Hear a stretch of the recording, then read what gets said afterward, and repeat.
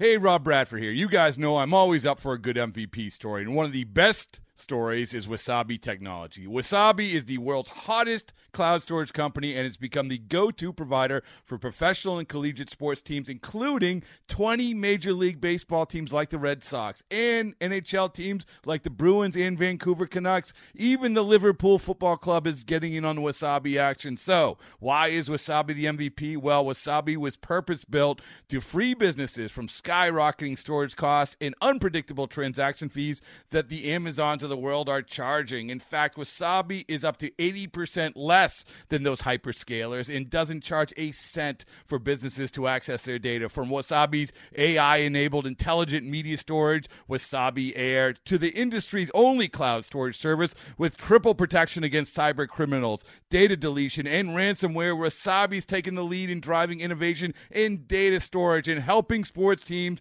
to unleash the power of their data. Wasabi, another Boston-based championship team.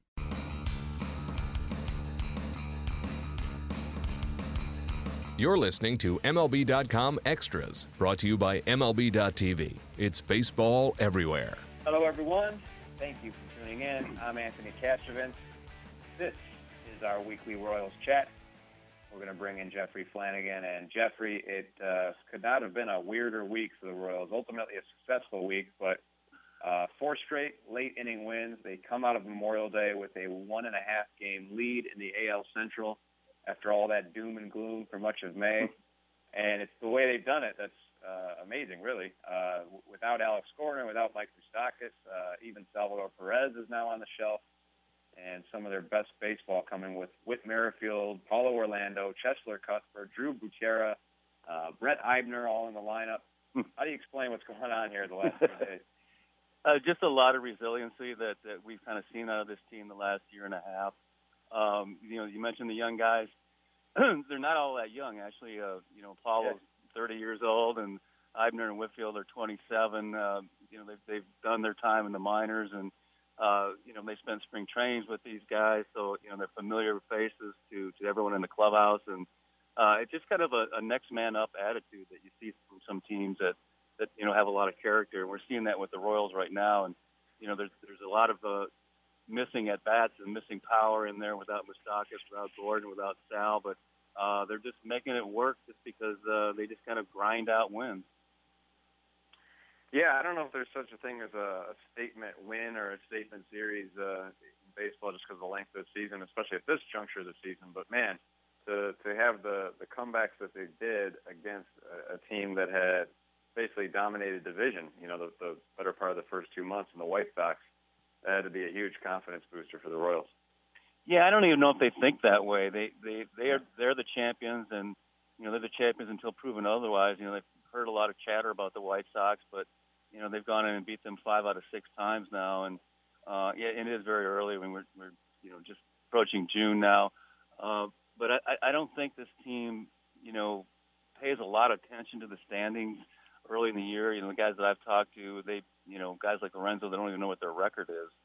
They just go out and try to win every night, and they'll probably start paying attention to the standings, maybe later in the season, maybe around the All-Star break or something like that. But it's like I mentioned it before. It's a great group. We've seen them before. They've lost guys in the past. They lost Gordon for a good chunk last year, and they overcame that. I think they just kind of take pride in when guys go down that they have that mentality that they'll just pick it up for their teammates.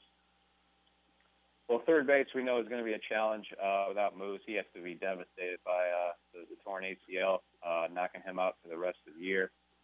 Cuthbert comes up in his place, or once again comes up in his place, second time this season. This guy had a 275 average, a 339 on-base percentage over the last 2 seasons in the minors, so solid numbers. But you do have to wonder, Jeffrey, if this club might look elsewhere for a more veteran presence at the hot corner. Yunel Escobar, David Freese, Luis Valbuena.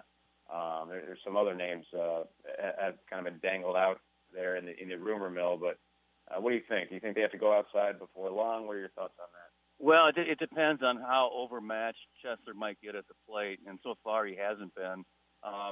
Priority number one here is what? It's defense, and he is he is almost the equal of Moose at third. I don't know how much of a chance you've had to see him play, but he's just a sensational defensive third baseman. He makes some incredible stops. He's really got a cannon for an arm, and I think the thinking with Ned in the front office is if he can hold his own defensively, and it sure looks like he will, that they're fine there, that they can make up the offense somewhere else if Chesler's unable to do that. And so far, so good, because you got guys like Paul Orlando stepping in, and he's on a 13-game hitting streak, and Lorenzo Cain's hot right now, and obviously Eric Hosmer is hot right now.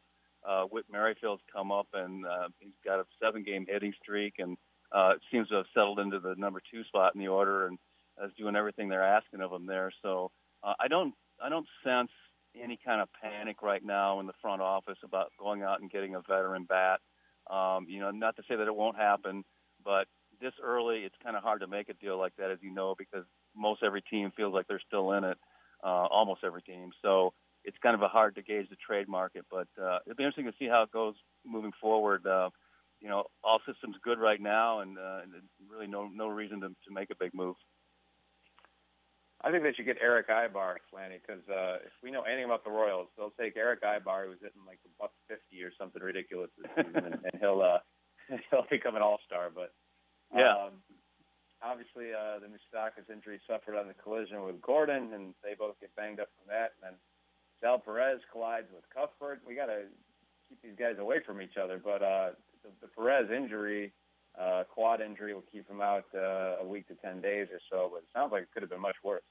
Oh, I when it happened, and Ned even said this too, when you saw the collision, when you saw the replay and the hyperextension of the knee, your first thought was, well, it's over, it's done. He's the next guy to go to the season-ending DL, because it sure looked like a ligament tear there. And they woke up, they got the news that night, Saturday night. The MRI came back and it was clean, other than the deep bruise in the quad and a slight bony contusion, they call it, on the knee.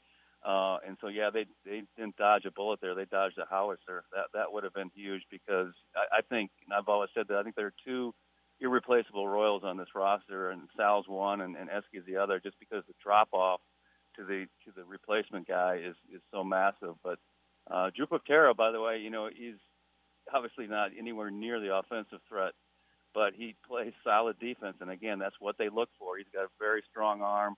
He's made some really good plays already, and he can fill in the gap for 7 or 10 days. He just can't fill it in for, the next 4 months. Elsewhere in the infield, and talk about filling gaps, you mentioned Merrifield's on this 7-game hitting streak as we record this, but in general, Jeffrey, do you think he's basically taken over second base from Omar Infante? I mean, the lineups the last few days certainly indicate as much. Yeah, it's something we're going to have to keep a close eye on, because when he's at second base, he's got, a little bit more range than Omar has, and, his arm strength might be a little bit better, too. He doesn't have the veteran presence, and probably doesn't turn the double play quite as smoothly as Omar used to. And I mean, Omar's been better at it lately, but has struggled with that a little bit this year. But it's just something we'll keep an eye on, because they want to move Merrifield around to a lot of different positions and give guys breaks. So it's they said going in back when the season started that Omar would play 5 times a week in Cologne, twice maybe, and to keep everybody fresh. Well, Cologne's now in the minors, and Merrifield's up here, and really just looks so comfortable, that number 2 spot. I don't know if he'll take over second base, but it's going to be hard to get that guy out of the lineup. What can you tell us about Brett Eibner? Obviously not a highly touted prospect or anything, as you mentioned, 27-year-old rookie, but 5 for his first 11 with a couple doubles, some unexpected impact there. Yeah, he's a kid with a kid, 27 years old. He's got a lot of power. And he's actually got really good speed, too, for a big guy. He runs very well, and was a closer in college at Arkansas, so he's got a good arm. And as a matter of fact, a lot of teams wanted to draft him as a pitcher, and but he really wanted to play a position, and the Royals let him, and he struggled for several years in the minors, where his average was anywhere from 180 to 220. And last year, he sort of had his breakout year at Omaha, and he hit up over 300, had a bunch of home runs, and he's got a nice swing. He's got a power swing. Like I mentioned, he's got some speed. So and good defensively, of course, which is, priority number one here. So he can play left and right very efficiently, and has come up in his first 3 games. He comes up in pressure situations every single game and comes through. It's just uncanny how they can do this, but I think it's just the overall mood of the clubhouse that these guys come up. They're playing with the world champions, and they just expect that they have to contribute too, and so far they are. Yeah, definitely some unfamiliar faces in the Royals lineup, but they are in their familiar place atop the AL Central going into this week. I want to thank Jeffrey Flanagan for joining us to talk about all that. And thank you all for tuning in. This has been MLB.com Extras, Kansas City Royals edition. MLB.TV Premium, the #1 live streaming sports service, is celebrating 13 years. Watch every out-of-market regular season game live or on demand in true HD. Real-time highlights, live look-ins, pitch tracking widget, and more. MLB.TV Premium includes a free At-Bat 15 subscription. Watch live baseball on over 400 mobile and connected devices. Watch at home, in the office, or on the go every night on every device. Blackout and other restrictions apply. Visit MLB.TV for details. It's blazing hot outside. You get in your car to turn on the AC to get cold air pumping, but it blows hot air out. This issue is commonly caused by low refrigerant due to leaks in the AC system. You want an easy, all-in-one solution that will restore the cold air in no time. AC Pro Recharge Kits make restoring cold air easy for even those with zero DIY experience in less than 10 minutes. Save time and money versus going to a shop by picking up an AC Pro Recharge Kit today. Be a pro with AC Pro.